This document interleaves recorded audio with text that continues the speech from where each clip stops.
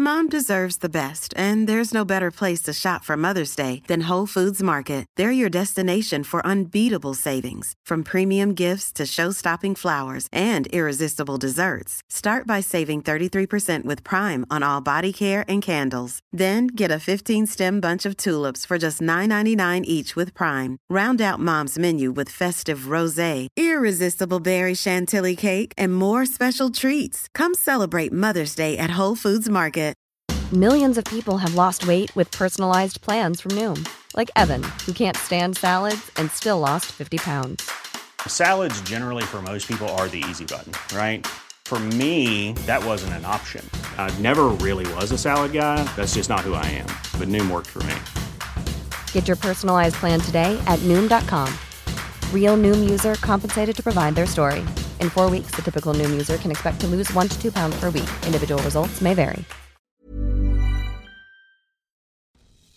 Hello everyone, Mate here. Just want to remind everyone that we have got a Patreon. Head to patreon.com/MateXPager. We did our very first Patreon exclusive hangout in the week. We had such a good laugh, just shooting the breeze, chilling out and having a laugh via the wonderful medium of Zoom with some of our amazing patrons. It is available to every single tier member, so it doesn't matter whether you join a tier 1, tier 2 or tier 3. The monthly Q&A hangout is available to you, as well as exclusive content and access to our Discord group as well. So if you want to support the podcast and you want to get involved with the next monthly Q&A, you can do. Go to patreon.com/MateXPager. On with the show.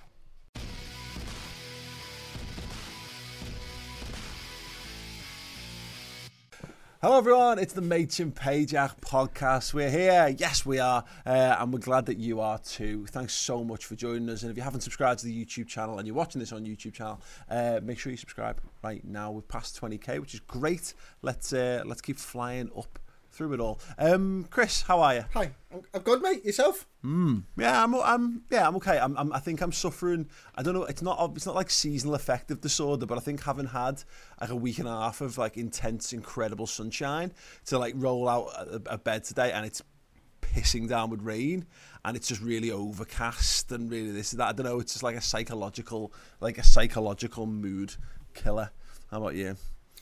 Yeah, I think since Sunday it's been overcast, not like metaphorically speaking, because of what's going on in America and stuff like that. Now I'm in health and everything else, and the family are good and stuff like that, but there is this like I fucking hate to use the phrase, but a black cloud hanging over us, and this is part of the problem, isn't it, I suppose.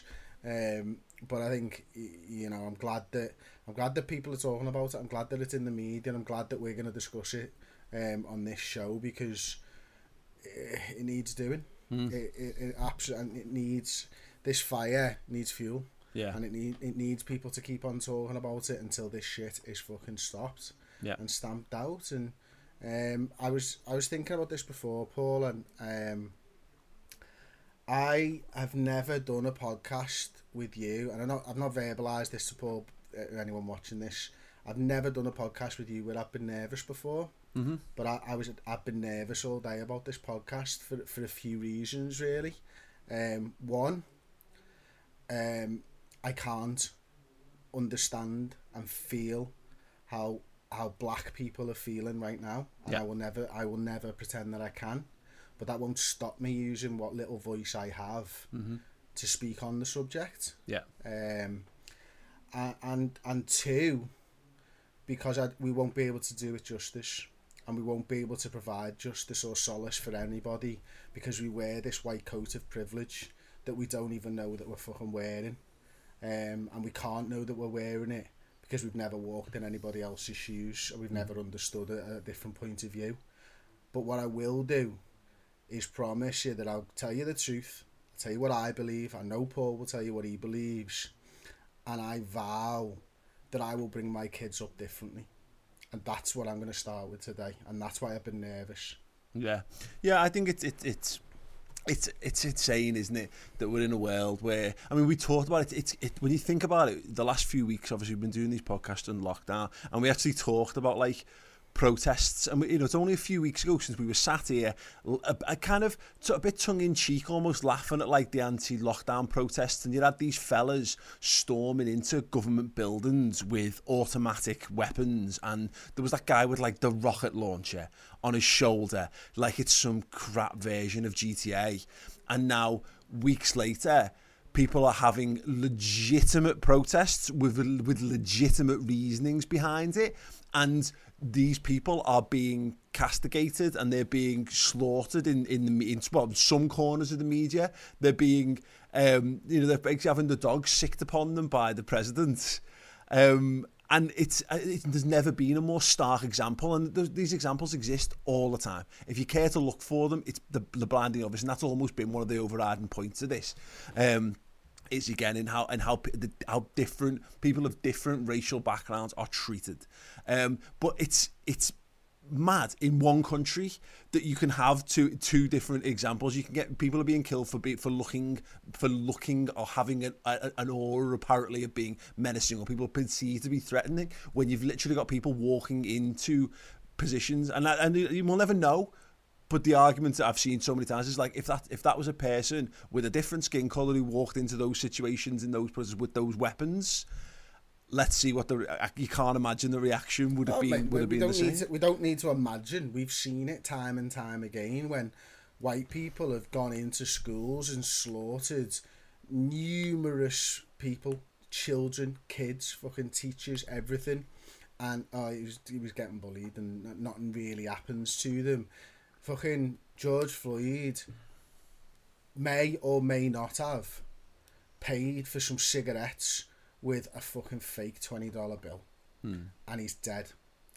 And there are, just have to look on Twitter, there are numerous examples of this across all races, but the one thing in America that wins out is if you're white and you do get treated differently, you get treated, and it has to stop. And I'm so glad and proud that people are standing up, and I'm so glad and proud that the majority of people are doing it the right way, and they are peaceful protests, and it looks like, that country's going to turn a corner finally, and I hope that it fucking does, and I hope that it makes every other country look at their own country and think, because all it's done is made me think about the video I did last year for the Young Turks, about how young black sports people are treated in the English media and the UK media, and we're not far behind America. No. And we don't get to look down at the end of our nose at America in this, because we're just as fucking bad. Well, we don't happen to have fucking guns on the streets. Yeah. We're not pulling in an opposite direction to America, Chris. We follow behind them, whether we like that, whether we like it or not. Culturally, in the way we handle things, the country takes its lead from America. We're often just a little bit further behind. It's over a year.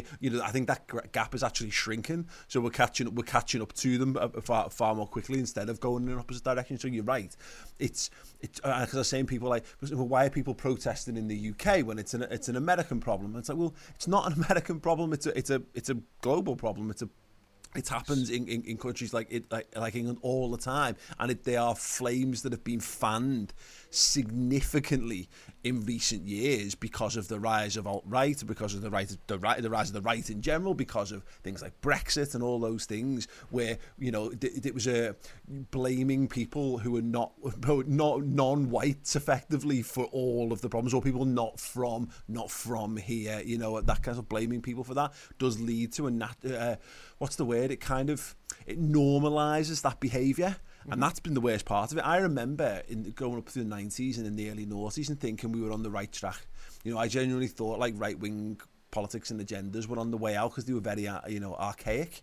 And there's just been a massive rise in them again, and that leads to a lot of, very, very old mentalities that should be dead and buried. And they're not. Can I just say, because the thing that's winding me up about this, because I think there's lots of positive stories, and inevitably people will choose to focus on the negatives because negative stories just drive more retweets and clicks and interest and shock horror and all that kind of stuff, sensationalism. But the reactions to people, like it's a great example of something where it creeps into your life and it creeps into your timeline, and we talk about this a lot. The people whose immediate reaction to seeing like a hashtag of Black Lives Matter, and their reaction is All Lives Matter, and it's like, yeah, we know that, and everyone knows that point, but that's not the point that's being made here. That's a wider point, and it's a perfectly valid point. But to use it, it's like correcting a great point because of the grammar's not right.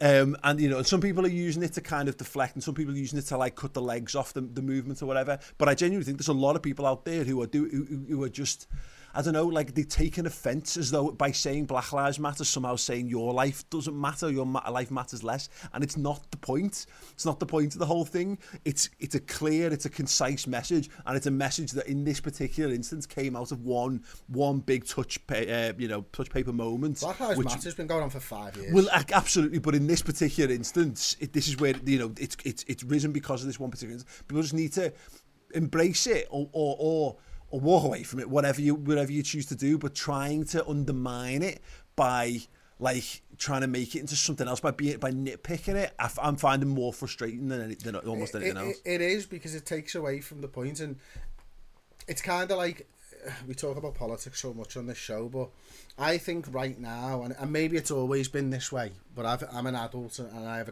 a better grasp of stuff nowadays than I did 20 years ago. Simple messaging is the only way that you can get through to people en masse. And Black Lives Matter says something to everybody very quickly in 3 words, and it's highlighting the issues. It's not highlighting, and All Lives Matter, it doesn't highlight the issues that black people are going through.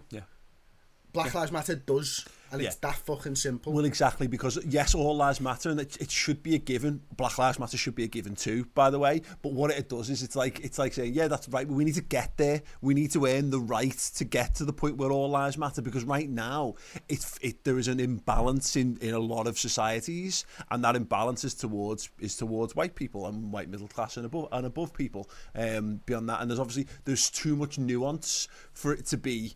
For it to be debated online, or for it to be debated via the medium of protest. Right now, there is a massive imbalance, and it makes sense to bring up the levels that are lowest, rather than worrying about, if you want to get everyone to the same level, there might be work to be done on this side of the spectrum, for people who, white people or whatever. Yeah, there is. But it's not. But we're talking about. Sorry, Paul, finish your point. But the gap to the finish line is so much further away from people from other backgrounds and in other situations. So rather than focus on the people who are generally speaking, broadly speaking, across the board, and again with the risk of generalisation, are in a far healthier position, it doesn't make sense to worry about that now. We're so far away on the other side of the balance that it makes sense to focus on that, as far as I'm concerned. It does, and listen, All Lives Matter. Let's say we take that. Are they fighting for racial injustices? Are they fighting for police brutality? Are they fighting for justice reforms? Are they fighting for economic injustices? Are they fighting for quality healthcare and quality schooling? No, but Black Lives Matter is, because they feel every single one of those pinch points. Mm-hmm. The issue that this is where this is a grey area, though, Chris, I think, and this is where the debate gets. I think a lot, the most sensible people are on the right side of this, and of course, like there's no world in which a police officer should be able to murder someone by doing what happened to George Floyd. That just shouldn't be allowed, and you shouldn't be able to get away from that scot-free. And that's not an indictment across the entire police force across the entire globe. But that example and other similar examples need to be better judged after the fact, or greater sanctioned and all that kind of stuff. But what you're finding is now you've got peaceful protests, and then you've got looting, and you've got rioting, and at its fundamental level, I've got no problem. I have to phrase this carefully. peaceful protests are the right way to approach things. So you go there because it's like showing no violence is you're not looking to provoke people, so that you can be on the good side. You can take a peaceful approach to it, and you stand there and you put your hands up and say, I'm just making my voice heard. That's all I'm doing. I'm exercising my right to freedom of speech, or whatever equivalent that is in the country you're going for. But as we've just said, that doesn't necessarily translate to a global message, because do the media carry that story as well? We see loads of protests. In fact, we don't see loads of protests. There's been tons of protests in this country over a variety of subjects that I believe in, but they don't get coverage, because until there's a blow-up point, it's just a bunch of hippies making some hippie BS point, and particularly when you've got a country that's dominated by the right, who look at these people as unwashed, the unwashed masses and their silly, soft liberal views. I think there needs to be almost an explosion point of this, because it shows that it matters. That people, and now it goes too far, and the concern is that when you get senseless looting, when you find that there's fairly well-off middle-class white people who've got no real stakes in this, going and robbing trainees out of shops. It's just, you're just doing it because you're taking advantage, and there'll always be that. But I think there needs to be kickoffs. People need to see it, because in some instances, it's the only language people understand. The problem with that, mate, is that we're talking about America, right? Yeah. And America is made up of 70% white people. Okay. Black society in America accounts for about 8% of America.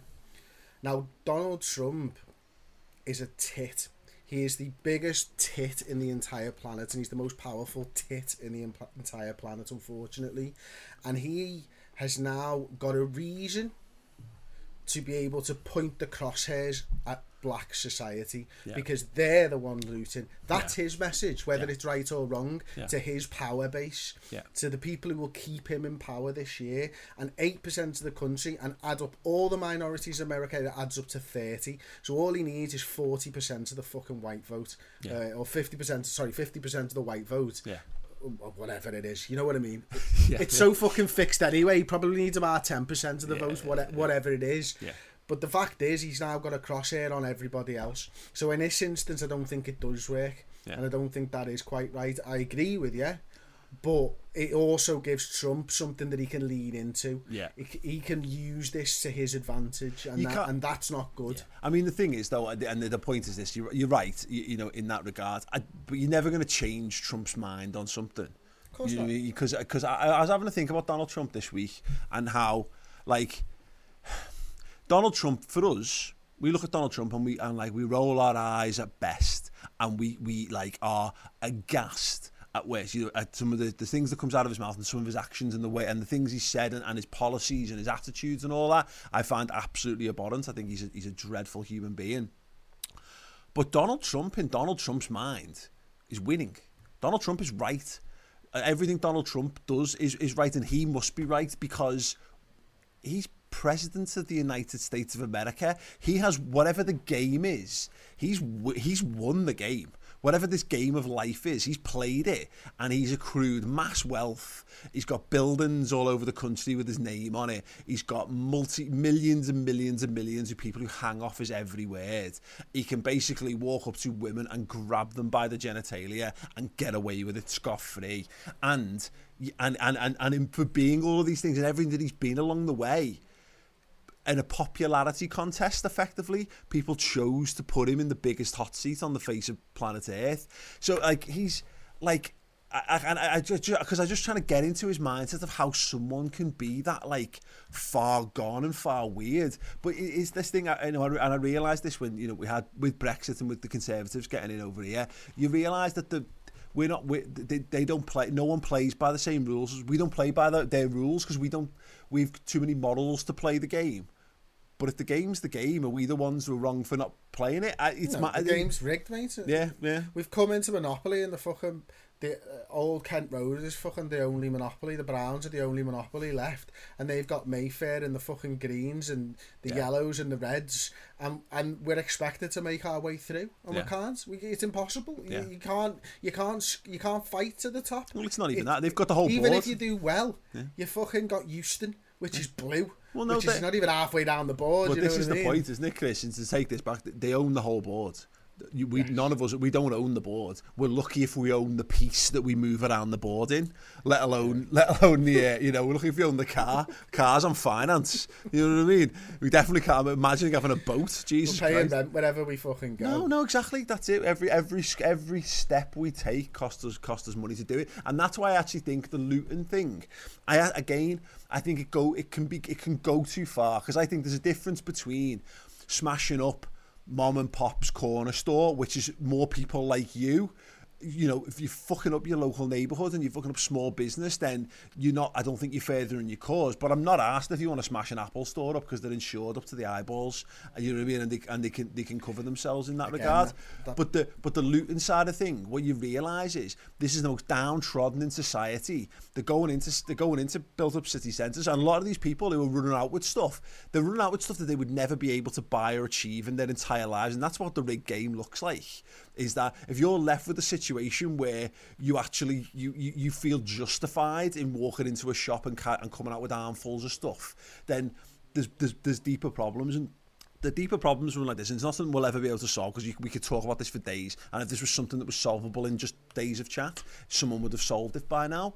But that's the levels of inequality to all this, which is so blatantly obvious. And what happens is the police are at the forefront of this, and then it becomes like, well, the police are there to defend you. Yeah, they are.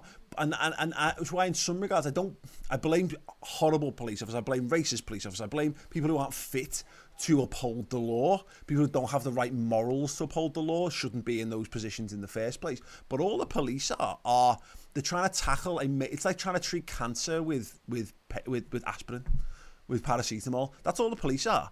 There's a fundamental flaw to how society is constructed, and the police are just a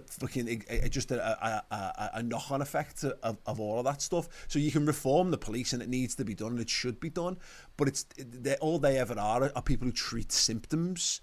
You know, they don't, you know, if there's an increase of violence between particular areas of cities or particular racial groups or whatever, that's a systemic, historic situation that those people exist in. They exist in mass poverty. They struggle to access jobs. They, you know, the prices, the daily price of living, the cost of living is prohibitive for them to be anything other than the things they are in life. And that's, in America in particular, and we're getting this way when we've got Tories because they believe this way as well, is that they've been taught to believe that if you're poor, it's because you're lazy or you're not talented enough to be rich.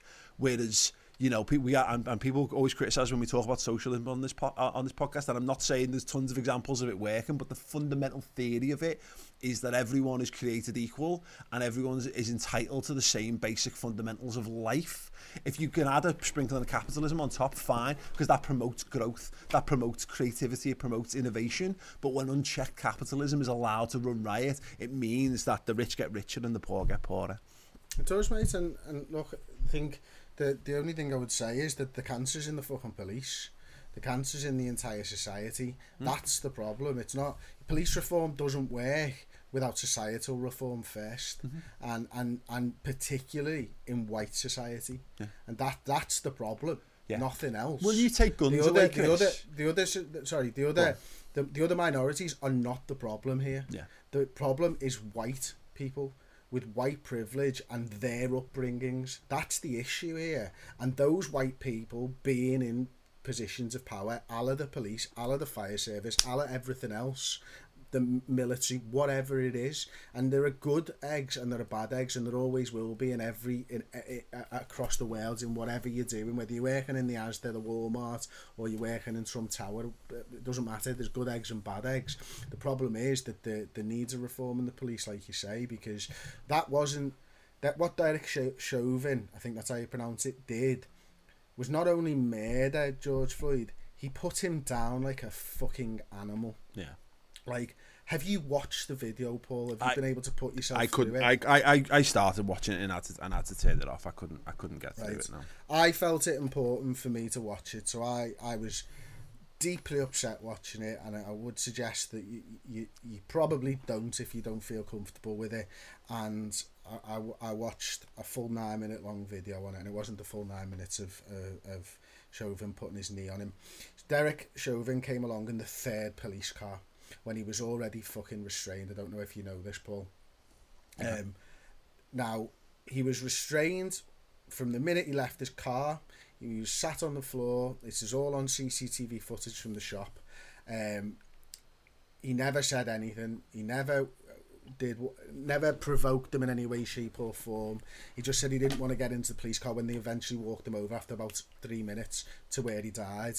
And then he slipped down the curb, and then they threw him through, and 2 more police cars came in. The 3rd police car, Derek Chauvin, arrived, who has previously had been involved in 3 police shootings and 1 fatality on his fucking resume already.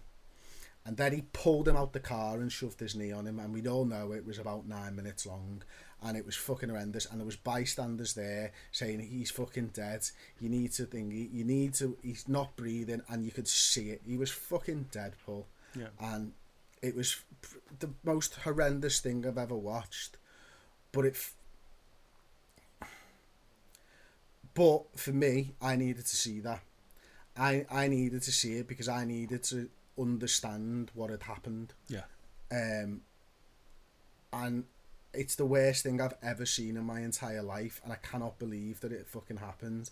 And I understand and feel the pain of the outpouring of pain from fucking everywhere around the world right now, because what happened to that man, as I said at the top, was he got fucking put down, and he did nothing wrong. He did fucking nothing wrong. Yeah. And where's the police camera footage? Why are we getting the mobile phone footage in the CCTV? Because the police, they all have them there in America, don't like they? The body cams. The body cam, they all wear body cams, and that's not gone. 1 person being charged isn't good enough. 4 people being sacked isn't good enough. It's the American justice system. Until they're all brought to justice, nothing's going to be good enough, and it never will be. Yeah. But like everything, there's good come out of bad. And what you've seen in America is his brother, George Floyd's brother, standing up with a fucking megaphone, asking people to be peaceful and calm, and telling them that he's a God-fearing family and that you need to protest peacefully. It's not what George would want in Minneapolis, and seeing that, and that's incredible. And I watched about an 8.5-minute video on Sunday morning with another guy doing exactly the same. Good will come out of this bad, and it has to come out of this bad. But everyone needs to educate themselves, and don't think that you can't do anything. Do what you fucking can. Yeah. Go on to Black Lives Matter, the website, donate if you can, and make sure that you understand and you educate yourself, and you keep talking about it, and don't fucking worry about losing a few fucking followers on Twitter or fucking your YouTube channel or whatever it is you've got. This is more important than fucking anything else. As I say, I vow today that my children will never be brought up like that, and they will know the difference between right and wrong, and they will never, ever, ever even think about colour in a negative way. That's my vow to you guys, and it's fucking horrendous. And can we move on before I start crying, mate? Yeah, it is. It's an absolute shit show. And as I said, it's one of those situations. And the thing that you want it to stay on the front of the news cycle, you do, and it should do. And hopefully, this means positive reform. Yeah, I mean, again, I've talked about this before. I fear that we're already living in the darkest timeline. We're living in the dystopian future that we all kind of thought was going to be a science fiction thing, but it's happening. We're living it at the moment, and hopefully, good does come of it. And hopefully, what it means is with America, that when the situation comes, when it comes to for re-election time, hopefully people think twice about what that means. And if it hopefully it tips the balance enough to make sure Donald Trump doesn't get back in. But this is the thing, and this is the problem with all of this. Just to kind of wrap it up, is that we look for easy solutions to problems, like sharing a black screen on your Instagram account is a good start. If you've done nothing, you know, getting involved with talking about getting involved with the conversation is a good start. But I think too many people seem to think that these things are the shortcuts and there's quick and easy answers to all these stuff, and it's not. It's going to take loads of work. It's going to take loads of time. It's going to take a commitment from not just one or two. It's going to take a commitment from people en masse, and then it's going to take people to force the local governments, and it's going to take them to push that up to national governments, and then, you know, making policy reality in order for things to change, because that's the only way it can happen, and it's going to be a long process. But if this is the first step towards it, then, you know, hopefully people will look back on George Floyd in years to come, and in the way that people look back on you know, on people, you know, of the past, whether it's Emily in Pankhurst, or, you know, go back to Rosa Parks and those kind of people who are held up, and I'm sure would not have chosen necessarily to be held up, but have ended up being held up. And if they can represent something more, then it might elicit some positive change. Just a knock-on effect of this, Chris, is we were talking about. We talked a bit about the Liverpool team taking a knee on the Redmen podcast this week, which I just thought was a great gesture. Inevitably, you know, and we had this conversation, but I'm interested in your take on this, actually. Because it's football, and because it's a Liverpool Football Club, and because years ago Liverpool defended Luis Suarez, there's a bunch of people online who seem to think that you're not allowed to change your stance and not allowed to be involved. I know, yeah, mad, isn't it? It's ridiculous. I saw a tweet the other day saying, "Oh well, blah blah blah blah blah. Liverpool did this for Luis Suarez," and someone, I think it was another club, mentioned, and the next time, why don't you fucking try and do it? Was the fucking next time? This was the fucking next time, and the fact is, what is Liverpool Football Club? It's an institution, yes, but what makes Liverpool Liverpool? The fucking players and the staff then and there. Yeah. And that changes like a fucking snake sheds its skin. Yeah. You know what I mean? That will change over time. You know, Liverpool in 1970 had never had a black man fucking play football for Liverpool before. Yeah. We're now in the stage in 2020 where I don't know how many black people play there, but maybe half the team is black. Yeah. Or of colour, you know, so it changes. You're not the same, and you're not the same person, and you make mistakes in your life, and you can rectify them. You can make sure you don't make them again. You can apologise for them. You can stand up and for what you believe in. What Liverpool did there is brilliant, and anybody fucking who's got a problem with that has got a problem because they're racist. Yeah. Because they don't think it's right. Yeah. Because even if you make a mistake, and we made a mistake at the time of the Luis Suarez stuff, Paul, a massive mistake that I've regret ever since. Yeah. And you know, we've spoken about it before and stuff, and it opened my eyes, and it changed me, because now I don't blindly follow a fucking football club because I'm wearing red tinted glasses, and that's when I knew that I had to change, and I did. And we were saying that's what, and these people need to fucking recognise that. Yeah. Well, that's right.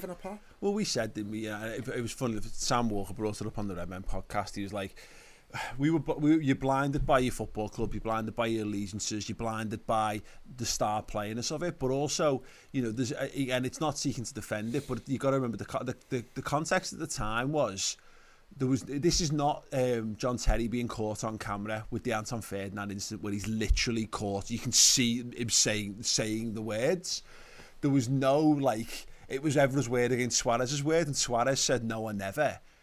So we jumped to the defensive argue without looking into it further, without seeking it. And then what it became like, you know, it became Suarez is either the villain or Evra's the villain. But they're not. They were just two human beings, and one did something fucking stupid. And I think ultimately, you know, maybe from the outside in, people would have doubted Suarez's guilt or whatever in it. But you know, we were blinded by a number of factors at the time. But you're right, it doesn't change. Doesn't mean you can't grow as a person. I say this all along. I often get asked my opinions on things, and I have my opinions, but I'm not certain there's too many opinions I have that are totally intractable, that I hold so dearly that I would that I would just dig my heels in on forever and ever and ever, because I'm not that way inclined. I'm just not that kind of person. I remember being invited on. It was after the Suarez thing, and then when Liverpool did that thing with it leaked. There was a number of leaked words, like a leaked document of words that you can't say on the cop effectively. And I got asked to do a documentary about this for Channel 4, and I don't think it ever aired in the end. I certainly never seen it, but I was sat down in a room for this documentary, and it was with a representative from the LGBT Liverpool community, and there was a couple of people who represent different fan groups with regards to different ethnicities or whatever. And I kind of gone in about these words, and I had my opinion of them top line. My top line immediate way, when you say you can't say things like man up, for example, oh, well, come on, it's just an expression, isn't it? And then and it got going. It was things like obviously we've had some of those things, like it goes back to the Chelsea Rent Boy stuff and all that kind of stuff, and there's things like taking the piss out of someone for being like a lady boy and all that kind of stuff, and they all seem top line to be a bit like, oh, whatever, it's just a bit of banter or whatever. So I kind of went in with the opinion of, oh, this is it's a bit much, it's a bit like political correctness gone mad. But by the time I'd had this round table discussion with people with whom not a lot of these words impacted those people in a way, I was like, well, fucking hell, yeah. I just won't. I don't care enough about these words. They don't bother me. But because it doesn't bother me doesn't mean it shouldn't bother someone. And there's a path that leads to a real gentrification of life. When you take out a bit, because if someone's offended by swear words, are we going to stop swearing? Maybe not. But I will say I still judge when and where I use that language. But I walked out of that documentary, and I think they might have even been a bit like, well, we kind of needed someone to be this. They think it's a bad idea to get rid of these words, but by the end of it, I changed my opinion completely. I was like, oh no, God, I'm with you guys, because sometimes you have to look outside your bubble, and you have to see all this stuff.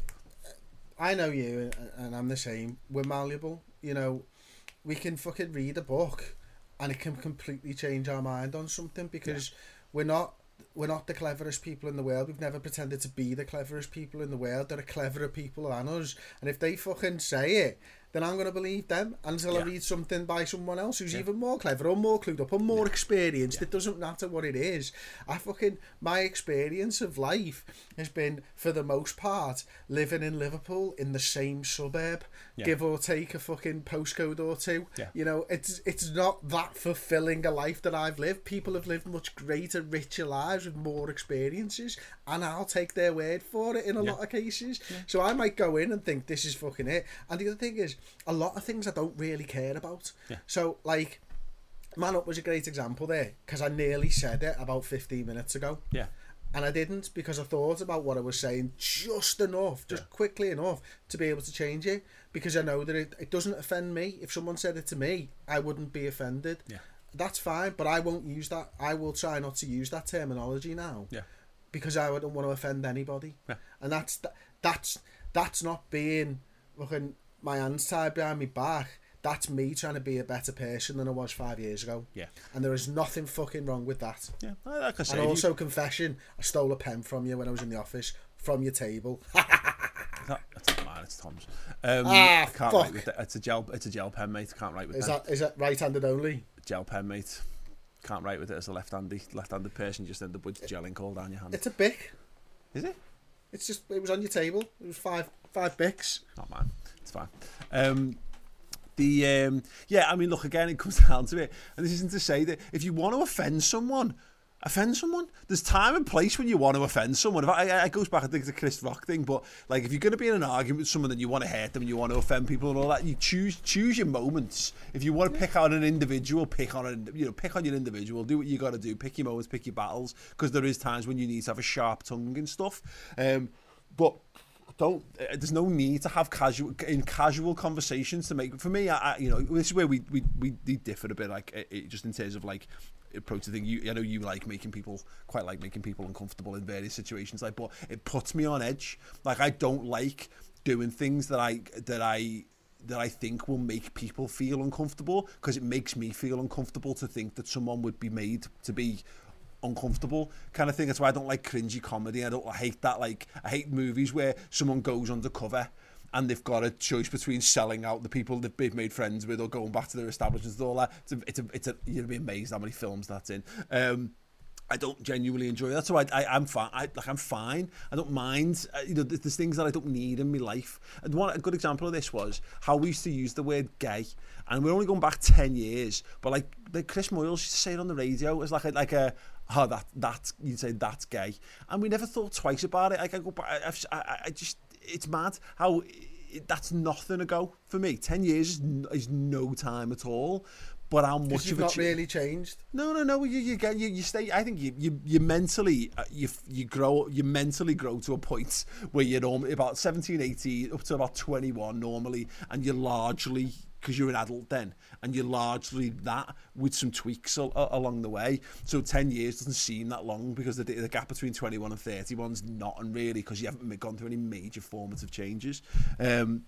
But yeah, even in that time, and I think about it sometimes. In fact, Community's a good example of this, because Piers Hawthorne in that uses gay as an insult all the time in that, and he gets away with it in inverted commas because he's supposed to be this old crank who's kind of stuck in his ways and stuck in the past, and you kind of laugh it because you're laughing at him, which is how you kind of get away with that kind of thing. But it was in the day-to-day lexicon of how we talk to each other and how lads talk to each other and all that kind of stuff.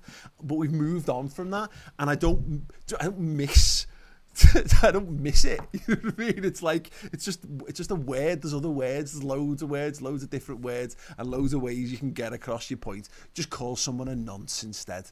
You know what I mean? Like, if you want to get an insult, if you want to insult someone, there's loads of insults. You know what I mean? You can just pick an insult, go wild. But the idea for picking on somebody because of their ethnicity or their gender is just. Or sexual persuasion. Well, yeah, exactly. Like, I mean, unless you're a nonce, in which case you deserve picking on. But it's crazy. I mean, and while we're saying that that's not allowed, I don't think you should pick on people for wearing glasses or going bald either. Yeah, we'll get there, Chris. Just saying. We'll get there. Just saying. No, it's for a mate. We'll get there. Absolutely. Unless it's Ross, and it's a totally fair game if it's Ross. Maybe no, but we all face it in our own little ways, don't we? Like the Scouse thing. I often think about this is that Scouse voices don't get the same airtime as accents from other places. You don't hear Scousers on adverts, and you don't hear Scousers in TV shows. And if you do, it's someone putting on a Scouse accent, and it always sounds horrendous. It's like nails down a chalkboard when I hear someone try to do a Scouse accent, because it's a very difficult one to get right. So that's our very, very limited scope of understanding on that. One thing I want to mention to you, actually, because I saw Ped from Toffee TV actually drew my attention to this, and I don't know whether this flies in the face of what we've just said on the Liverpool Suarez thing, but I don't think it does. I think this is an interesting grey area on this. The San Francisco 49ers standing up for the Black Lives Matter campaign, where they're the people who effectively sacked Colin Kaepernick. Yeah. Thoughts? I don't like it. Yeah. But you can change. But this wasn't the difference here is that was institutionalized racism from the NFL as well. Mm-hmm. So I don't know how much you know about it, but he's been trying to play football ever since I think it was 2016. Yeah. And no team has given him a job. And he's been a very good option for a lot of teams during that time, because quarterback play's been pretty atrocious. Yeah. And they've basically washed their hands of him and his cause, because the owners didn't want the focus to be on what he stood for. Yeah. They wanted the focus to be on football. And it's like not saying anything. So before, when you were talking about the black photograph on Instagram, mm-hmm. the Black Lives Matter campaign there, I still believe that it's better to do that than nothing. Yeah. But that is, as you were rightly saying, that is step one. Yeah. That can't be the end of the line for you by putting one photograph on Twitter or Instagram or whatever. Yeah. But that, to me, is 10 times better than not doing anything. And the NFL did nothing around the Colin Kaepernick stuff for a long time. Yeah. And he still wants to play. He's still fit. He still can do a job for an NFL team. I must admit, I don't really know too much about what the San Francisco 49ers have done recently. Mm-hmm. But I noticed the Washington Redskins stood up and said about it, and I wasn't feeling that just because of the fucking name, and you know, and the Cowboys, and like, but this is the thing, isn't it? I mean, the American sports teams have names that are linked to the past and stuff like that, and one of the problems with America as a country is that, you know, when you think about it, that land was stolen by white people. Yeah. And it was us. It was Brits as well as and Spanish and everything else, you know, and the black community built fucking America for the white community. Yeah. But we digress slightly again. Yeah. But the Colin Kaepernick stuff and the San Francisco stuff's mad because it's like, yeah, you're right. It's become such a big issue that you just be like, I'd have thought in an instance like this, particularly given like the taking a knee thing, like I'm not saying, look, it's not like he invented it, but him doing that has actually become a symbol for what it is as well. And obviously there was so many parallels drawn between the George Floyd stuff and obviously, you know, Colin Kaepernick's come back to the front of the news cycle again because of the kneeling thing. I find it mad that, you know, like someone just wouldn't go. This is not like Adam Johnson trying to find a footy club, like, or, you know, and I know Ched Evans, I think he ended up being cleared, but, you know, I get it. Like, you know, if you're having to make a defence for someone who's broken the law, fine. He just didn't want to stand for the national anthem. Like, it's balmy country. Absolutely. I love America. Like, America's my favourite place on it. Like, I've been to enough of it, but I genuinely love America. I love Americans. But some of the decisions and some like that, the how vehemently they stand behind that flag, man. Like, it's like the rules, like you can't hit the floor. Yeah. And all that type of stuff, yeah. like, you know, it's madness. It's yeah. People get wound up about some mad stuff. I like that as well, though. You know, I do, because they fucking care and they're proud. And that's interesting to me, because I don't have that for our country. No. So I didn't say, I said it was interesting because I don't understand that point of view. Yeah. And that's really why I find it interesting and intriguing, because I wonder how I'd feel if, well, I don't feel part of this fucking country for a start, so that's probably, although I have to deal with all the shit just like you and like everybody else, we all have to deal with the shit that our leaders do. So it's refreshing, and we're coming off a great Prime Minister's questions today as well, Paul. I don't know if you've seen any of that today yet. No. Fantastic viewing, mate. Starmer is absolutely killing him, and Boris Johnson doesn't know what fucking day of the week it is at the moment. Like, this is going to be great lockdown viewing. Yeah. But, you know, back onto the American stuff just quickly, like, what the fuck was the photo opportunities about for Trump, by the way? Walking across that park, across Washington, to go and stand with a Bible in his hand that looked like it was physically burning his hand in front of the church. Did you ever see up. that? My God. The clip where he gets asked about being religious. And he doesn't know any. And he's like, "Can you or... quote your favourite Bible verse?" And he goes, "Oh yeah, it's all good stuff." And it's and I wouldn't want to. Blindingly obvious. He doesn't know anything about that's it. That's like whenever we, and just a funny example of this, whenever we do like a final word show and you've not watched the match and you come to someone who's not watched the match and you go, "What about that tackle from Trent Alexander-Arnold in like the 35th minute? How good was that, mate?" And they go, "Yeah, but yeah, I just thought the all-round performance from Liverpool was really good, and it was good to get the win and do that." It's like, you've not watched the match. I can spot it a mile off. We've had so many people do that down the years. He's never read the fucking Bible. I'm amazed if he didn't burst into flames, right? If he got near anything even pseudo-religious. But at the same time, they were firing tear gas at fucking innocent protesters to move them out the way so he could take his photo opportunity. Like, he's put the military against his own citizens, and that he's gone to war on his own country. I think. What is he doing? We've definitely said this before, but I think people look at history, right? And so they look at World War II, and they look at Nazism, and they look at Adolf Hitler, and I think people were so trained to look for that. It's like they've got they're standing on the watchtower, and the message has gotten diluted. It's like people have gone, "This is what you're looking out for." And every generation we go, "This is what you're looking out for." you're looking out for these kind of behaviours, but the people have forgotten to identify the wider things. And I think people are literally just sat on the watchtower now looking at a picture of Adolf Hitler and going, has he got a moustache? Is he white? Is he small and German or Austrian? Sorry. Has he got a comb over? Nope, fine. Well, it's not. Look, it's not Adolf Hitler. It's not the second coming of Christ. You know what I mean? It's not like, you know. Which let's not get into that, by the way.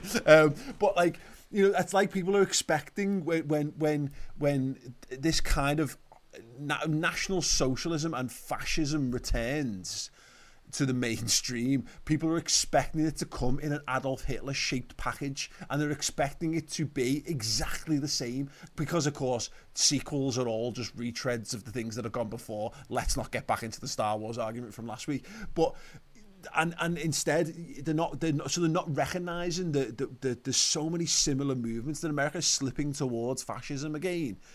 And he is a fascist. Yeah, and because I think people expect, like, it's got to be Germany again, because, like, whoa, listen, World War I and World War II, they were kicking off, weren't they? Like, it's got to be this. Like, there's probably, you know, again, this is why you got the rise of extremism, and it's happening in different corners of the world. But there's a distinct correlation between where lots of extremism's coming from and how many of those countries have been bombed by America or allies or allied forces along the way, and therefore their hatred for particular cultures. Like, it might just be. They might just be the baddies all along, but if you keep telling everyone, if you control the narrative and you're telling everyone you're the goodies, the whole history's written by the victors, would you recognise it if it was coming? You wouldn't, Paul. No. Honestly, mate, I just can't talk about him anymore, mate. He may be the worst human being ever. It's mental, mate. It's just mad. I said this thing in it about certainly America the other week. Well, yeah, I mean, when we talked about these lockdown protests, and we said, I fundamentally love the attitude of Americans, and it's why I don't believe everyone should have guns. I just think they're just fucking shit. They're dead cool. Guns are cool, but they're not. They're just fucking death machines that you shouldn't be able to have unless you're super trained with super legitimacy behind you and all that kind of stuff. And even then, I'm a natural pacifist anyway. I don't really see the point in them, but I like the pure notion behind that America have got, and the reason why the right to bear arms is so that they can rise up and overthrow the government if the government ever decides to. Well, no, but this is the point. It's happening. It's like, lads, it's happened. All this stuff you've been getting ready in your bunkers for. It's happened. Your country's been taken over, and you're being dictated to, and you're having all these things. Sorry, what is the black membership of the NRA like, Paul? Oh yeah, well yeah.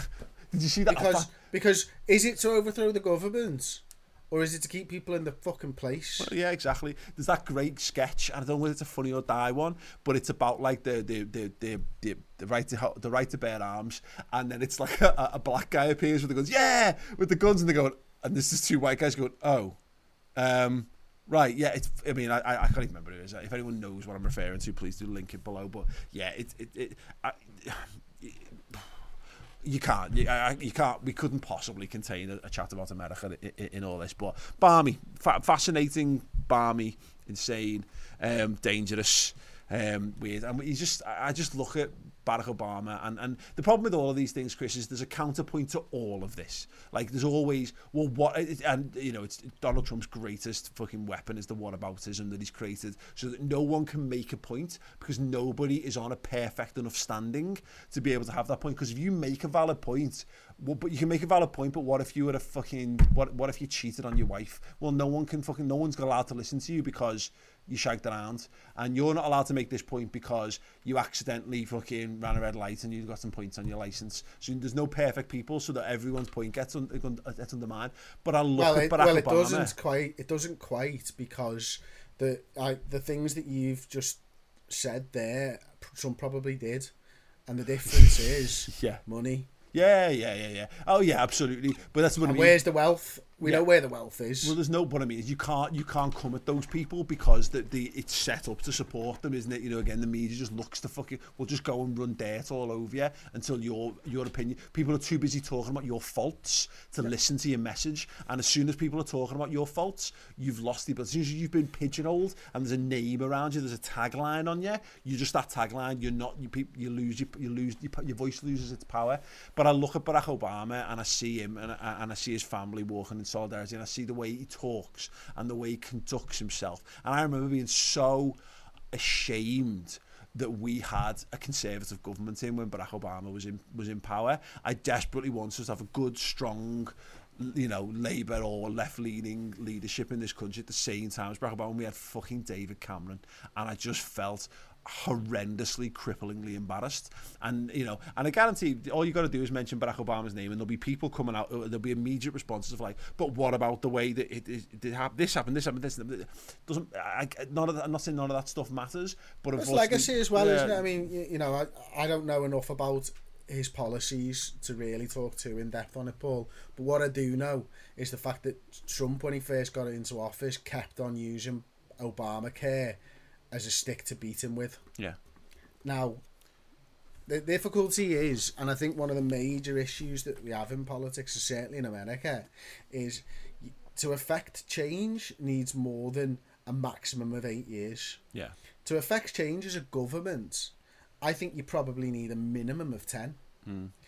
Unless you're the Tories, because you can ruin things very quickly. Yeah. And that's what they've done. But if you want to bring it back from 10 years of Tory leadership, you're going to need 15 to get it to where you need. Yeah. Now, Obama had his 8 years, maybe the best leader they've had in half a century. Yeah.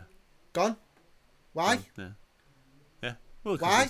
Why? Yeah, because why? He was the best leader you've had in 50 years. Because they are scared of the government running roughshod over them. That's why they've got the guns and they've got the rules to stop dictatorships happening. Don't be shocked. Don't be shocked when Trump goes full Palpatine at some point in the future and declares a special measure that allows him to stay in power for longer than his terms allow. But again, we'll get into that when we get there. The thing for me about Obama, lastly, is just when you just get a sense of someone who conducts themselves with a little bit of there's intelligence behind his words, there's compassion behind his words, and I don't know, it's hard to say because if people are so conditioned to not to see people's faults, like maybe they've looked at the negative things that are on his campaign. I don't know. I compare them, and it's just you wouldn't even imagine these guys were playing the same sport. Obama and Trump, in terms of the dignity with which those two men, the vastly contrasting dignities with which they conduct themselves is mad. But anyway, it sounds ridiculous, Paul. But before you move on, it's like Hodgson to Klopp. It's like I couldn't watch Hodgson talk after a Liverpool game and I hang on every word of Klopp, and obviously we know which is which here. But I remember that first time I went to America with you and being stood, I've forgotten the name of it, where you go through in the airport and you stood immigration, and Obama was on all the televisions. Yeah. And I've never been to a country where that's happened before, or and it was just a simple video message, but him talking about his country, and you could tell the love they had. And I kind of just stopped in my tracks, and also a little bit worried about you, because I don't think you'd got through at this point. I can't quite remember. And I've just been like, this is fucking great. Yeah, they have to update them every time they change president. They have to change all. They record the new video. They get all the things that, obviously Trump's all over it now. But yeah, mad. Right, we're going to move on. I want to talk about briefly about the return of the footy, because it's gathering pace significantly. But I went to do this at the top, but forgot because we just dove straight into it. We've had 2 new reviews, so thanks very much to the 2 people who've reviewed the podcast. We've got a 5-star review here titled Belter. I start work at 8 a.m. and I'm on my own for the first 2 hours of every shift. This is a great way to fill the gap of boredom. Love the content, lads. Keep it up. That's from Lewis M99 via Apple Podcast. Thank you so much, Lewis. And Joe Hughes 369 is titled 5 stars, titled it Tour on Steroids. Love it. Just love it. Thanks so much, Joe. If you want to leave a 5-star review, you can do. And again, if you want to write anything, I will read it. We get them sent through to us, so yeah, that would be absolutely magnificent. Hey everyone, just mates again, a word from our sponsors, who are once again the wonderful, the incredible, the magnificent Threads for Reds. Go to threadsforreds.com. You can pick up some of the best Liverpool gear on the face of planet Earth right now. Not only is it well produced, not only is it well designed, but it's also incredibly high quality and comfortable as well. And now they do mugs. So if you want a Campeones del Mundo Liverpool mug to celebrate the fact that once upon a time, about 10 years ago it feels like now, Liverpool became world champions, you can do with a set of exclusive mugs. There's also a load to celebrate by the Trabs Design Liverpool's successes in the European Cup as well. So get involved at threadsforreds.com. Yeah, Chris, so we touched upon Liverpool returning to training. Obviously, it was the time when they did the taking the photo, which, by the way, I didn't mention it, but Gini Wijnaldum and Virgil van Dijk led that. Amazing. We talked a couple of weeks ago. We've been talking about the Bundesliga coming back and footy coming back, and you were a bit nonplussed by the Bundesliga's return.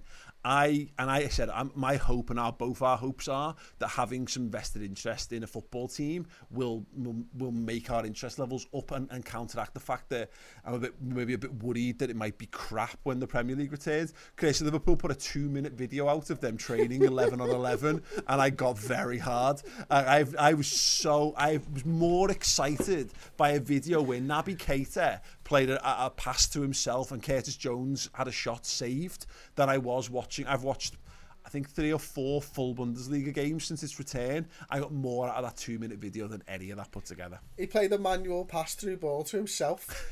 It was fucking fantastic. It was unbelievable. And Curtis Jones needs to work on his finishing a bit. Was it Adrian in goal for that? Because if it is, that's one of the best saves I've ever seen. Oh, come on, everyone's been a bit harsh on Adrian during the lockdown. It's just, yes, we know his last game wasn't great, but look, don't forget his first 10 of the season. I feel, but no, I mean, it was unbelievable, mate. I'm watching highlight videos now of training. Someone put one together and it's on Twitter, and it's is right, we're getting, everyone's ready to return to even the highlights boys are back in it, ready to go. They've been dying for something, because it's bad for us. We've got on sub out. What are they going to do? They've already made all the highlights for every game of football that's ever existed. But no, and I think, the other thing as well, watching that Dortmund Bayern Munich game, top level football. Yeah. And that was some fucking that was like a lovely technical game of football to watch as well, with ebb and flow that I think maybe has lacked in the games that I've seen. Mm-hmm. And I wonder whether crowd has an effect on the momentum and the ebb and the flow of the game. But the Dortmund Bayern one had that without crowd, and that was the first time I've seen that, which is quite interesting. Yeah, I think I don't know where I spoke about this. It must have been on the Redmen podcast. That I think what it's done, what the no crowd thing's done, is kind of made you realise that most games, if you get 2 or 3 goals up in a game, it's done, it's dead. But a crowd makes you think that anything's possible, because fans are just get lost in it, don't they? Yeah, exactly. So I think taking fans away, and look, it will have impacted the chances. But let's be honest, the vast majority of games, and this happened in a lot of Bundesliga games, the good teams are winning, and they're winning convincingly, and it's the dead rubbers. By the last 15 minutes of the game, all the fights got out of the team that they're playing against. Union Berlin are a good example of this, who are seen as the plucky underdogs with a great little spirited fan base and a little ground and all that kind of stuff. But really, again, it's just a big fucking lie. Now, there are obviously examples that have it. We're fans of a football team that has a good track record of performing mad footballing miracles, but it doesn't really, again, if you're a gambling man, you would lose far more money than you made over the course of a season if you bet against, if you bet on turnarounds happening. But it's funny that you're right. Good qualities. We'll probably see. The football's not going to be great in the Premier League, but we've got having a team that you give a shit about. It won't, Chris. It'll be crap. But we're talking about friendlies now. They've said it's okay for us to have friendlies. Came out today in the Telegraph, I think it was. Okay. Where? When? Before the season starts. Okay. So now I don't know how this works, and this is, I'm sure it was the Telegraph. Players are going to have to drive there in their own cars, and the talk is that it'll be refereed by a coach rather than getting extra people in to properly referee it and stuff like that. But you never know, that will help. But the other thing is as well, and one thing that needs mentioning, we're going to be the loudest football team in the league. We were louder than any of those Bundesliga games I've seen. I've seen probably 4 now, not all of them in their entirety. Yeah. And fuck me, our team is vocal as a motherfucker, isn't it? And they are not... That's training, man. Yeah. That's first day back training, because that's the first contact they're allowed to have and stuff, and they were giving it the beads, and you're like, oh my days, we are going to be so good at football still. It's going to be amazing. It is that thing, and because I get enjoyment out of pre-season games. I don't get the enjoyment out of them that I get from Champions League semi-finals or finals or crunch clashes against big rivals. But I enjoy watching. I enjoy the same reason I go to the game 45 minutes before it kicks off, because I enjoy watching the players doing the warm-ups. I enjoy seeing these players. I'm invested in them, and every touch is more information on those players that I'm putting into my own data banks on it. So like, just for Liverpool coming back, I genuinely don't care about the quality of the opponents. I don't care if other teams are struggling with fitness, you know, and all that kind of stuff, and all the variety of issues that doubtless will be thrown up. But I can't wait. I'm so, and that's just whetted my appetite for it. Just Naby Keita, Curtis Jones, Larouci playing in there. Larouci, I haven't seen him since last summer. Great, you know. Let's see if he gets a touch. If he gets a game, what can he do? So I'm looking forward to whatever it looks like. More of it, more video clips, more bits and pieces. Yeah, I'm properly on a 2-week countdown now, aren't we, till it all coming back. It's exciting. We're gonna do our we're gonna win the league. Yeah, obviously. Yeah, I think so. I think if I'm gonna predict something, it's gonna be that. But we did our nailed on Premier League predictions at the start of the season. Smashed on the podcast it as well, didn't we? Yeah, I'd recommend go back and checking that out and seeing how we got on with that. But we will just revisit. believe me, we smashed it. Yeah. There's no need to go back and see what we predicted. We did really, really well. We're fine. Going to revisit that this week. This week coming, sorry. On next week's show, we're going to revisit our predictions, and we're going to make some more predictions and more nailed on predictions for the rest of the season. So I'm not sure I need to change anything. No, maybe not. But leave us yours in the comments underneath on YouTube, or you can tweet us at MHXPayjack with your nailed on season restart predictions, and it can be anything from results and matches to things that players do, or some of the weirder and wilder stuff. So I'm thinking like, which player from each Premier League club is most likely to break lockdown and miss a game of football because of their own stupidity? And obviously everyone's going to say probably Jesse Lingard, or if it's Liverpool, probably Dejan Lovren. But yeah, things like that. So any topic suggestions for that, like what you would like us, headings for what we can be predicting, leave them in the comments underneath, and if you want to put your own answer in there, do that as well. Just a quick little update. I just thought, because I know she listens to the podcast, on Scrabble, Chris, I'm currently 6 games to 1 up. Shit. Just saying, mate, I've ascended. I've gone to the next level. And in fact, we even had another game where Jack played as well, played his first game of proper Scrabble at 8 years old, and he came last, he came third, but I won that one as well. So I'm technically 7-1 up, but I'm keeping it fair. I'm keeping it orthodox. I'm going with the 6-1 thus far. So she's got some catching up to do. She's a teacher. She's going back to school on Monday, mate. She's got to teach people. I'm just saying, I might actually be better at this job and better at her job at this point. Just what I don't understand is, how can she go into school with her head held high? There's absolutely no way she can go in and not think she's a complete and utter fraud. Well, she might have to go back in and just be surrounded by idiots again, because kids are idiots, aren't they? Being surrounded by a bunch of people she's defo cleverer than might give her a bit of a lift. Make a change from being at home. Love you, honey pie. Love you. Yeah. Yeah, great. Right, okay. That's it from me, Chris. Thanks for what. Oh, by the way, I've obviously mentioned it earlier on in the podcast. That's fucking page, lad. Yeah. I just want to say massive thank you to all of our patrons. We got a little gang of them together for the first ever Q&A hangout. I think it was a gaggle. A gaggle, yeah, absolutely. A collection. There's one for Charlie. It was bro. We finally got him. We got it where we got through a few technological humps. It was great just to put faces to names. We had a good old chat once we got everyone in and worked out what we were doing. It was good. We're going to be doing another one in a few weeks' time. So if you want to get involved with all that, and I'm sure people who are patrons or in the comments will extol the virtues of it underneath. Come and join in. Won't you? You will. Good. Thank you. Patreon.com/MHXPayjack for that. Have you got something specifically you want to page? My bottom. So really, my bottom, yes. My bottom. Well, I've been riding my bike again.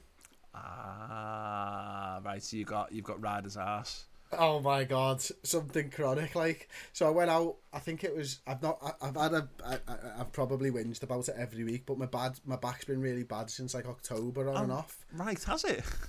Yeah, mate. Honestly, it's like I'm just so zen. I never let it show. Yeah. I never let it bother me. I'm not an open book. I'm a closed book.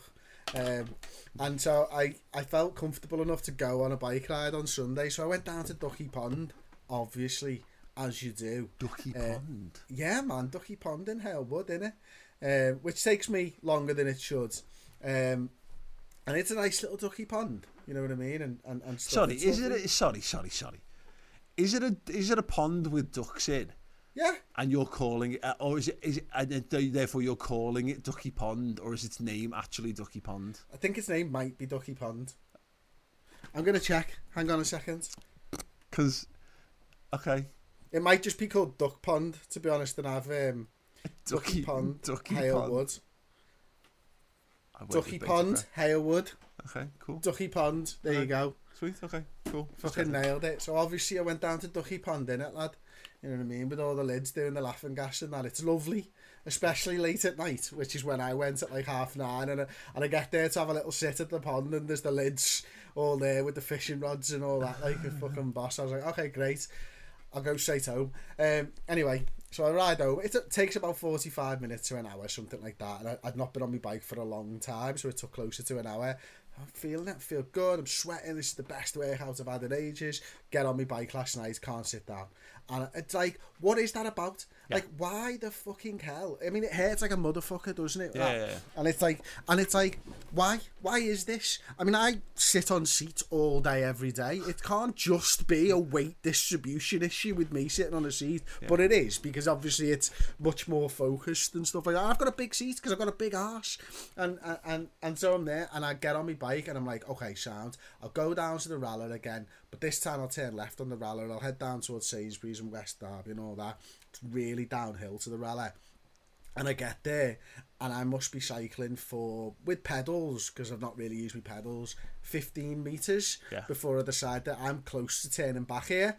Like, I was blowing first off, and my arse was in bits, so I managed to make it down to the Sainsbury's. So if you saw an overweight guy in all black, sweating, riding up the pavement at about 1 mile an hour, stood up last night along Queen's Drive, that would be me. And it took me so long. My legs were fucked, and my arse is in absolute tatters today, mate. So absolute can tatters. I make a suggestion? You Rather may. than purging your ass, because I've said this before, you're going to end up a brain in a jar by the end of this, by the time we finish doing this podcast. Oh, well, that way it works out well for some people. Think of the turtles. Yeah, can we just purge? Do you want to just purge just the fact, the notion that bicycle seats cause pain to the arse for no reason whatsoever? Why don't we just purge that? Because that'll save you. You can save you. That's a big purge, that, isn't it?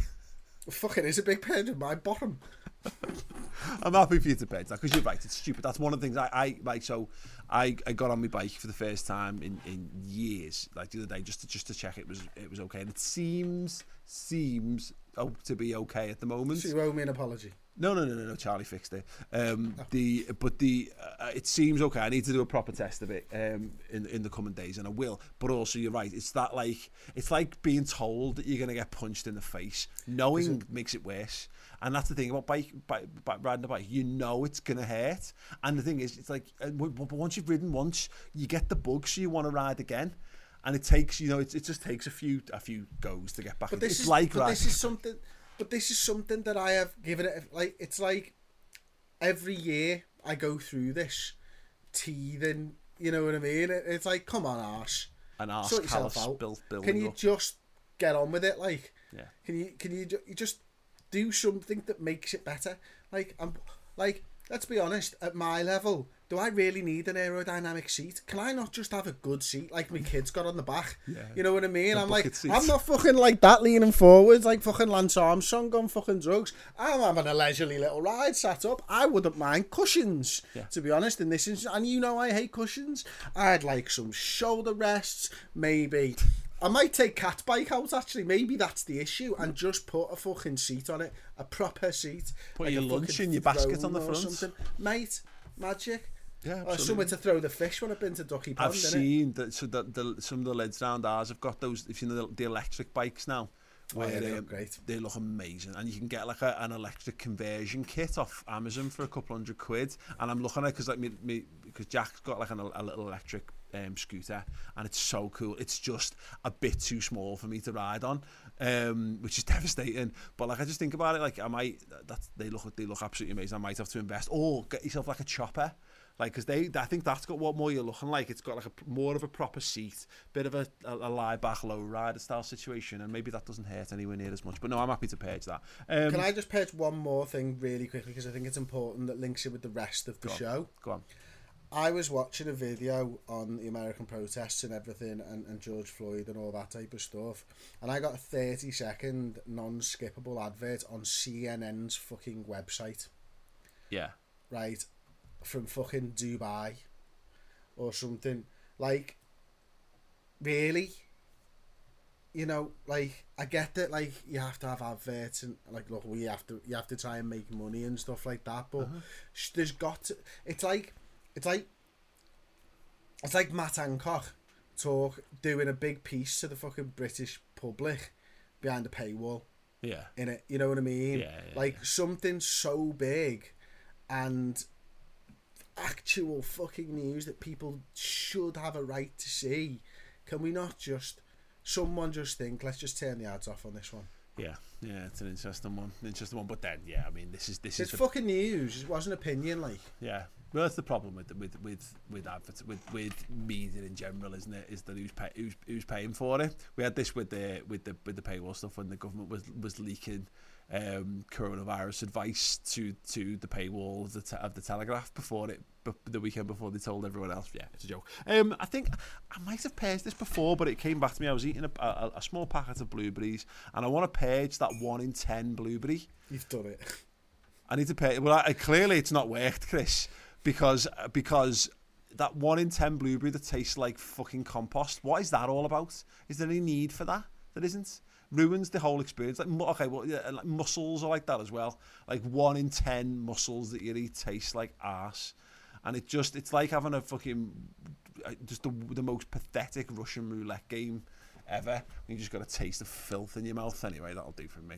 I think that's like the blocker in the NFL, innit? You know what I mean? He's just there filling himself up with the soil so that he sacrificed himself so that the rest can be sweet. Yeah. And you can enjoy He's it, you know what I mean? Shit. You should be thanking that fucking blueberry, not purging the arse off it. Nah, it's gone. Because in my ideal world, I get to keep all the ones as they are, do the ones as they are, and do just purge the bad blueberries. If we could purge all the bad blueberries from life, Chris, maybe it's a metaphor. Metaphorically speaking, of course. Yeah. Right, okay. We'll start with the orange one. Yeah.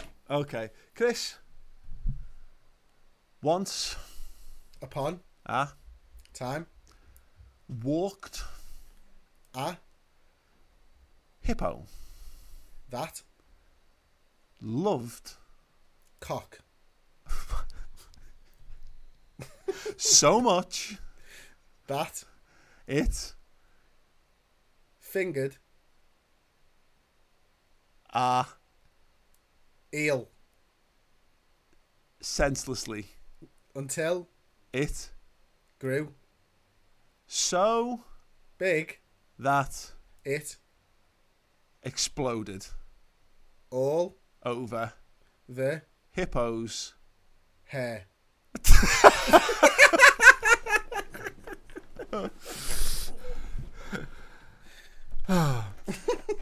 Afterwards, it wiped its head on a giant towel before gradually withering its that's made that difficult. Balls inside a shed because it was Ryan Reynolds here from Mint Mobile. With the price of just about everything going up during inflation, we thought we'd bring our prices down. So to help us, we brought in a reverse auctioneer, which is apparently a thing. Mint Mobile Unlimited Premium Wireless. How to get 30, 30, bit to get 30, bit to get 20, 20, 20, bit to get 20, 20, bit to get 15, 15, 15, 15, just $15 a month? Sold! Give it a try at mintmobile.com/switch. $45 up front for 3 months plus taxes and fees. Promo rate for new customers for limited time. Unlimited more than 40 gigabytes per month. Slows full terms at mintmobile.com. Mom deserves the best, and there's no better place to shop for Mother's Day than Whole Foods Market. They're your destination for unbeatable savings, from premium gifts to show-stopping flowers and irresistible desserts. Start by saving 33% with Prime on all body care and candles. Then get a 15-stem bunch of tulips for just $9.99 each with Prime. Round out Mom's menu with festive rosé, irresistible berry chantilly cake, and more special treats. Come celebrate Mother's Day at Whole Foods Market. Millions of people have lost weight with personalized plans from Noom. Like Evan, who can't stand salads and still lost 50 pounds. Salads generally for most people are the easy button, right? For me, that wasn't an option. I never really was a salad guy. That's just not who I am. But Noom worked for me. Get your personalized plan today at Noom.com. Real Noom user compensated to provide their story. In 4 weeks, the typical Noom user can expect to lose 1 to 2 pounds per week. Individual results may vary. Bored. And Horny. why? No, wait. Why? There we go. Because It's life was complete. the End. motherfucker. Brilliant. Please forgive us for all our sins. We try. It's a tough life being us when you've got deep and heavy thoughts and deep and heavy situations, but you're also fucking idiots. So yeah, listen. If you enjoy what we're doing, please do support us on Patreon. It does help. Patreon.com/MateX page. I can get involved, whether it's on our Discord group, in the post itself on Patreon, and of course in our monthly live Q&A hangout.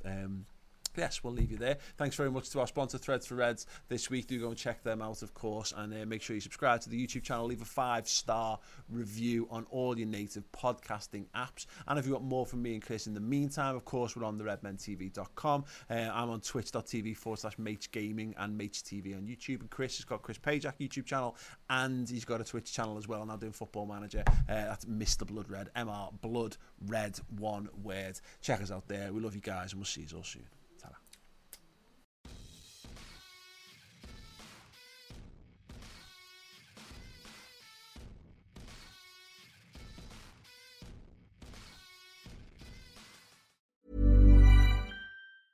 A lot can happen in the next 3 years. Like a chatbot may be your new best friend.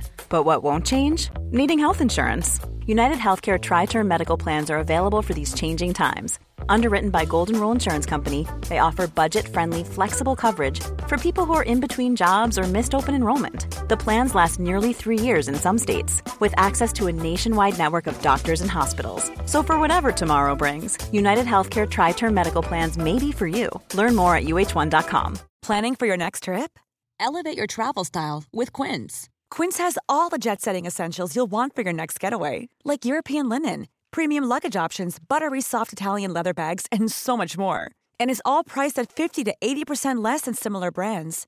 Plus, Quince only works with factories that use safe and ethical manufacturing practices. Pack your bags with high-quality essentials you'll be wearing for vacations to come with Quince. Go to quince.com/pack for free shipping and 365-day returns.